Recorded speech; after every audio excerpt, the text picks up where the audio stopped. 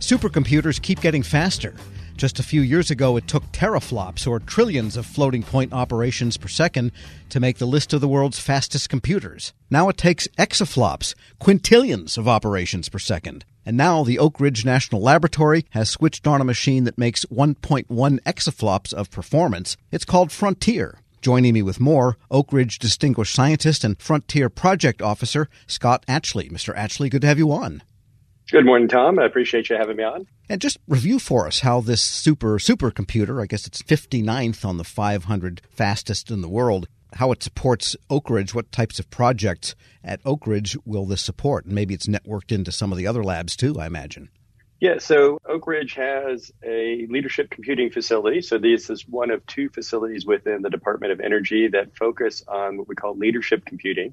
Leadership computing uses a large fraction of these large machines to run problems, to solve problems at a scale that you just can't run anywhere else. So the users that come to Oak Ridge and to Argonne have problems that require large resources, so maybe a large amount of memory, definitely fast networks. They're trying to improve the resolution of their simulation and modeling, or as we're seeing more and more, using machine learning or deep learning that's part of artificial intelligence. And they just need more resources that they can get anywhere else in the world. And this machine is physically large, correct? How big is it in terms of square footage? Yeah, it's about 400 meters square, about the size of a basketball court, a little bit bigger than a basketball court. It is similar in size to our previous machines, but just much, much faster. And did contractors build this? Is it something that you designed at Oak Ridge, or how does that work? How does it come to be? So with these large systems within the Department of Energy, we have a rigorous procurement process, and we'll put out requests for proposals, and we'll get proposals from multiple vendors. We'll do a technical review. We then award one of those vendors the contract, and they will then start working on the machine. Now, we tend to buy these multiple years in advance. So we started deploying Frontier last year, pretty much September, October timeframe is when the hardware came in. We actually selected the vendor Cray back in 2018. And so that was to give them time. They had proposed new processors from AMD, and they gave them time to work out all of that technology. And also gave us time to prepare the machine room. So we had to add more power. We had to bring in more power. We had to bring in more cooling. The floor in there would have collapsed with this new machine because it's so heavy. So we actually had to tear out the old floor and build a new raised floor for Frontier to handle the weight. Frontier is made up of 74 cabinets. Each one of these cabinets is 4 foot by 6 foot, a little bit smaller than a pickup truck bed, but weighs as much as two F-150 pickups in that space. So it's very, very dense. Got it. And did the chip shortage and the worldwide supply chain affect the delivery and ability to build this on time at all? Oh, absolutely. We were in the preparation stage, and I went to visit the factory in May of last year, and we kept asking them, are you having any supply chain issues? And they said, well, some, but not too bad. And when I got up there, they pulled me into a room and said, yeah, we're having some issues. Here's 150 parts we can't get. And you're dealing with a system that has millions of parts, millions of types of parts, not just a million parts total. And you only need to be short of one. And it doesn't have to be an expensive processor. It can be a $2 power chip or a 50-cent screw. Any one of those will stop you from getting your system. And so, yeah, it was a huge issue. Fortunately, HPE had bought Cray in the interim from when we awarded the contract to when they were building the system. And HPE had very good supply chains. They were able to reach out to many, many different companies to try to source components. They pulled off a heroic job of getting us the stuff. It did delay us. It probably delayed us about 2 months. But at that meeting in May, they told us they could delay us up to 6 months. So that's how good of a job they did for us. So we really appreciate the effort that they did. We're speaking with Scott Atchley. He's Distinguished Scientist and Supercomputer Frontier Project Officer at the Oak Ridge National Laboratory. The processor chips, the AMDs, those are still manufactured in the United States, correct? And the memory is what is made overseas? It's a little bit of both. So they're designed in the U.S., but the leading computer fabrication facility, or we just call it fab, is located in Taiwan. That's TSMC. The other leading fabs are Samsung in South Korea and then Intel in the U.S. And so Intel is starting to talk about doing fab services for other companies, but up until this point, they've only manufactured their own hardware. So whether it's NVIDIA or AMD, all the leading edge processors other than Intel go to TSMC. But interestingly, even right now, Intel is using TSMC for some of their components for the Aurora system at Argonne. Right. So that's why we're going to vote pretty soon to subsidize them all. We definitely want the capability to fab these in the U.S. for various reasons, geopolitical reasons. And we also want that workforce in the U.S. So absolutely. And I think people may not realize that the chip itself represents a gigantic supply chain of equipment, gases, materials that enable the fabrication of it. And so, there's a couple of $1 billion worth of investment just to make one wafer, I guess, and people may not realize how deeply this goes into the economy. Oh, absolutely. It's a huge amount, and there's ripple effects. If you can bring the fabs to the U.S., and we have some here, but bring more, and particularly the leading edge fabs to the U.S., the ripple effects would be fantastic. And in planning the installation of a machine like this, what about the programs, the applications, the programming that has to go? Is there some long-term planning that people that want to use it eventually also have to do so that their code will run the way they hope it will? Absolutely. So as soon as we select the vendor, we set up what we call a center of excellence. And that is a team of scientists and developers from the lab, but also with the vendor integrators, so in this case, HPE, and then their component supplier, AMD. And so we have selected 12 or 14 applications that we want them to start working on. Because what you want to do, these machines are very expensive. When you turn that machine on, you want to be able to do science on day one. And so they start working on these applications and porting them to the new architecture. And then as the previous generation chips become available, they start running on those. And then when the early silicon becomes available for the final architecture, they start running there and they start their final tuning and optimizing. This process starts as soon as we select that vendor.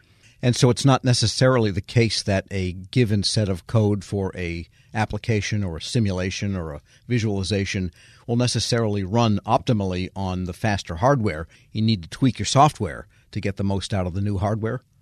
Absolutely. So even if you're buying from the same vendor, when we moved from Titan to Summit, which is our current production system, they both used NVIDIA GPUs. So the API didn't change a whole lot, but the architecture of the GPUs changed quite a bit. And so you still have to adjust for the different ratios of memory capacity and memory bandwidth to the amount of processing power. And so that is a good part of the process, is doing that optimization and tuning for that given architecture. That's an interesting point about supercomputers. It's much more like the beginning of computing in the sense that you need to write carefully to the hardware, as opposed to most business computing today where you're just writing to an API and you figure pretty much for most business applications, even AI, that the hardware is fast enough for whatever translation layers in between actually do talk to the hardware. Absolutely. We're trying to eke out as much performance as we can, and the applications aren't running. We don't use virtualization and all these other techniques that you can use to increase the usefulness of your hardware. We have a high demand. There's a competitive process to get access to the machine, and you get an allocation of time. And so you want to make sure that time is as useful as possible. Think of it as a telescope, and you're a scientist studying the stars. You want to be prepared when your week comes up and you get to go to that telescope and it's yours for that week. You don't want to waste your time by being inefficient in what you do. So the same thing here, the users don't have to physically be present, but they have to be able to remotely log into our system. When they're on the machine, they want it to be as efficient as possible and get as much of that performance as they can. And what are the power requirements for a machine like this? Do you have to call up the Tennessee Valley Authority and say, hey, we're going to turn it on? That's a great question. So when we were doing some of our benchmark runs to help shake the system out, you're running various applications, but the one that we used the most is the HPL or High Performance LIMPACK application. That's the one that's used to rank the systems on the top 500 list, but it's a fantastic tool to help you, debug the machine and find the marginal hardware and replace it with better hardware. And so I was watching the power as our teams were submitting jobs using the whole machine, and you would see a spike from the baseline power to the maximum power, which was a 15 megawatt increase in 5 seconds. And, the job would run a little bit and you'd have a node crash, it would die, and they would do it again. And so over and over, we were throwing 15 megawatts on the machine, and then it would, finish or crash, and then that would go away instantaneously. And I'm thinking, we're going to get that phone call from TVA, and it's not going to be a good one. And it didn't come. And I actually know somebody that works at TVA, and I just called him up. I said, hey, by the way, we're doing this. Is this causing you guys any problems? He said, well, I don't know. Let me check with headquarters. Calls me back a couple hours later and just laughs. He says, no, we didn't see a thing. I said, if you can't see 15 megawatts coming and going in 5 seconds, you've got a lot of capacity. He says, yeah, we average about 24 gigawatts at any particular time. So yeah, that's less than 1%. So to us, it's huge. But fortunately, we don't cause the lights to flicker here or anywhere else nearby. So it's all good. So plenty of juice left over for Dogpatch, down there. Absolutely. In the parts of Tennessee. We're not going to slow down anybody's Fortnite game for sure. And just briefly, what is your job like day to day? Do you touch the machine and interact with it personally, or are you just kind of more like looking at spreadsheets and power reports and schedules? So unfortunately, I attend meetings. That seems to be my major contribution to the Department of Energy. The machine is still undergoing stand-up, and so we probably have a couple months to go, maybe a little bit longer, as we test the system and make sure that it's ready to put users on. And so I'm not part of that team. I'm tracking what they do daily. So some of the meetings I attend are with our acceptance team, also with the vendor, to make sure that we are addressing the issues that we are discovering so that we can get it ready for users. After the machine goes into production, I don't really need to get on it. It's really at that point dedicated to the users. We're actually starting to think about its replacement. And so we actually have a mission need statement into DOE that talks about, we'll need a machine after Frontier, 5 years from now. And we were actually starting the process of thinking about the procurement of that machine. And so our expectation is that we'll put out a request for proposals sometime next year. And by the end of next year, we'll know what the architecture is that will replace Frontier.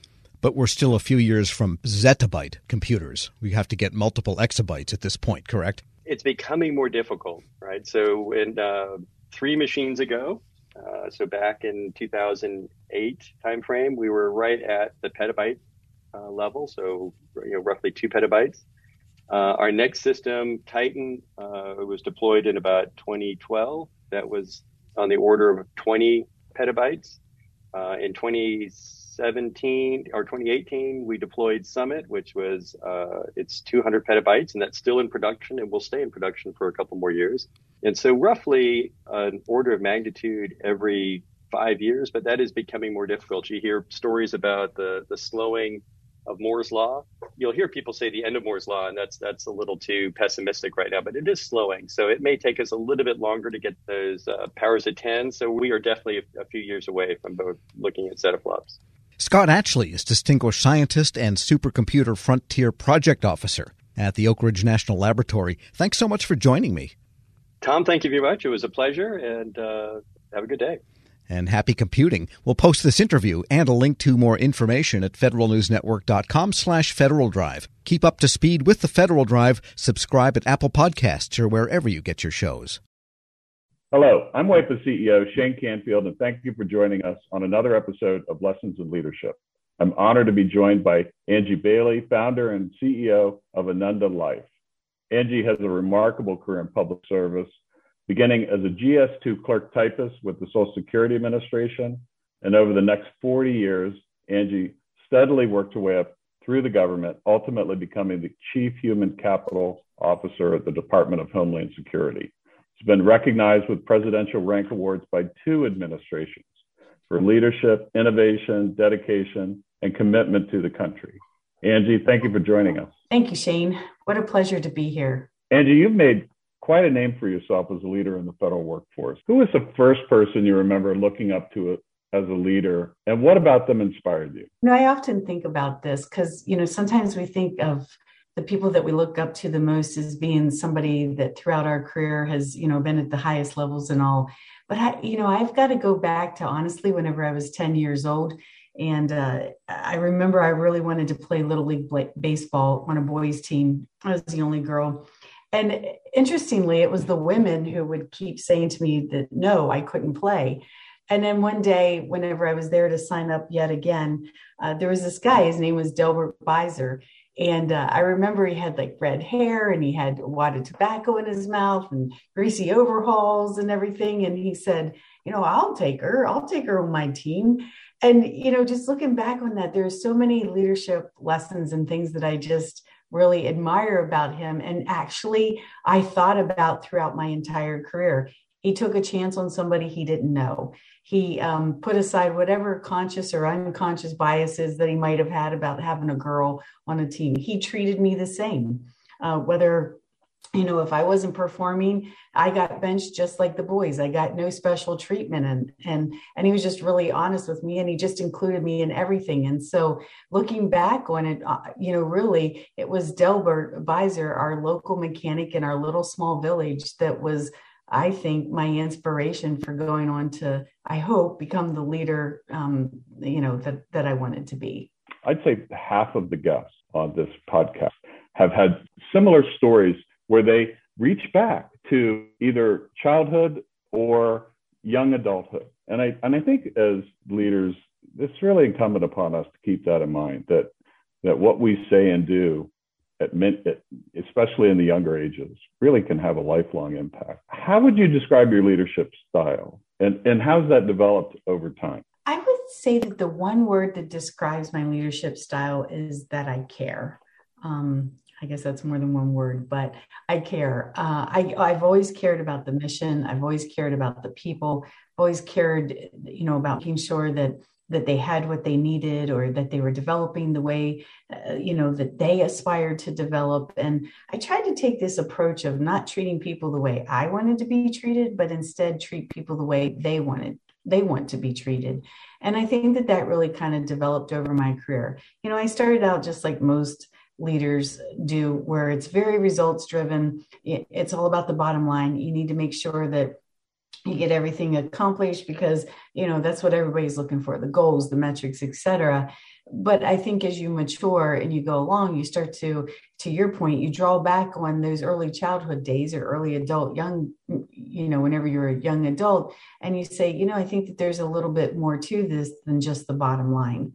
And so over time, I really began to, I think, see a much bigger picture and the entire ecosystem, if you will, and how the people themselves fit into all of this. And that ultimately, at the end of the day, it was all about the people. And so I think my maturity allowed me to then shift and focus more on the people than so much on results and bottom line. You've been recognized with 2 presidential rank awards, 2 different administrations. You founded your own company. Tell us a little bit more about your background from the beginning, and how did that lead you to where you are today? Well, it's kind of interesting, like you said, that I started out as a GS2 of Social Security Administration. I mean, what I really wanted to be was a criminal prosecuting attorney. That was absolutely my dream. I sometimes joke and say what I really wanted to be was a mafia don, but that wasn't going to work out. So, had to be a criminal prosecuting attorney.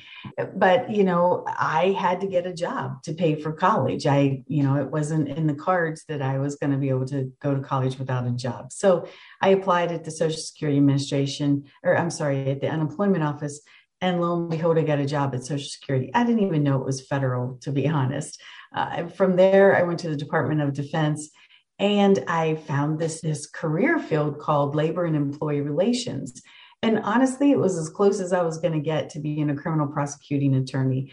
I didn't go on to be a criminal prosecuting attorney, but I went on courtesy of Department of Defense to get both my bachelor's and my master's in leadership, because the whole study of leadership, I just find incredibly fascinating. From historical to current times, it's just something that's just really fascinated me. And so I would say I'm a lifelong learner of leadership.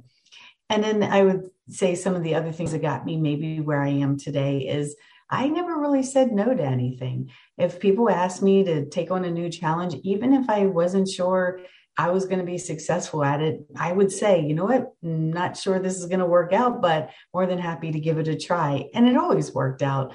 But I think giving things a try and just not saying no to opportunities, is what really led from one position to the next. I feel like I was always rewarded for just stepping in or stepping up and taking on the challenges that sometimes no one else wanted to do. Angie, thanks so much for joining us today.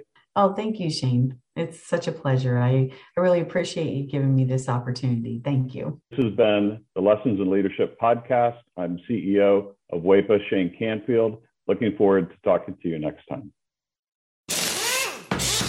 Some people were made to follow the instructions. We were made to make our own. To always measure twice and never cut corners. Unless, of course, we've got a compound miter saw. Northern Tool and Equipment is a problem solver's paradise. There's nothing we can't find, fix, or figure out together. We're made for this. Start solving your projects today at northerntool.com. Cough and cold season is here. Introducing Ricola Max Throat Care, Ricola's most powerful drop yet. It's the best of Swiss nature wrapped around a powerful liquid menthol center for maximum relief from your worst cough and sore throat. Maximum nature for maximum relief. Try the new Ricola Max now, available in the cold and cough aisle. Ricola. It's in our nature.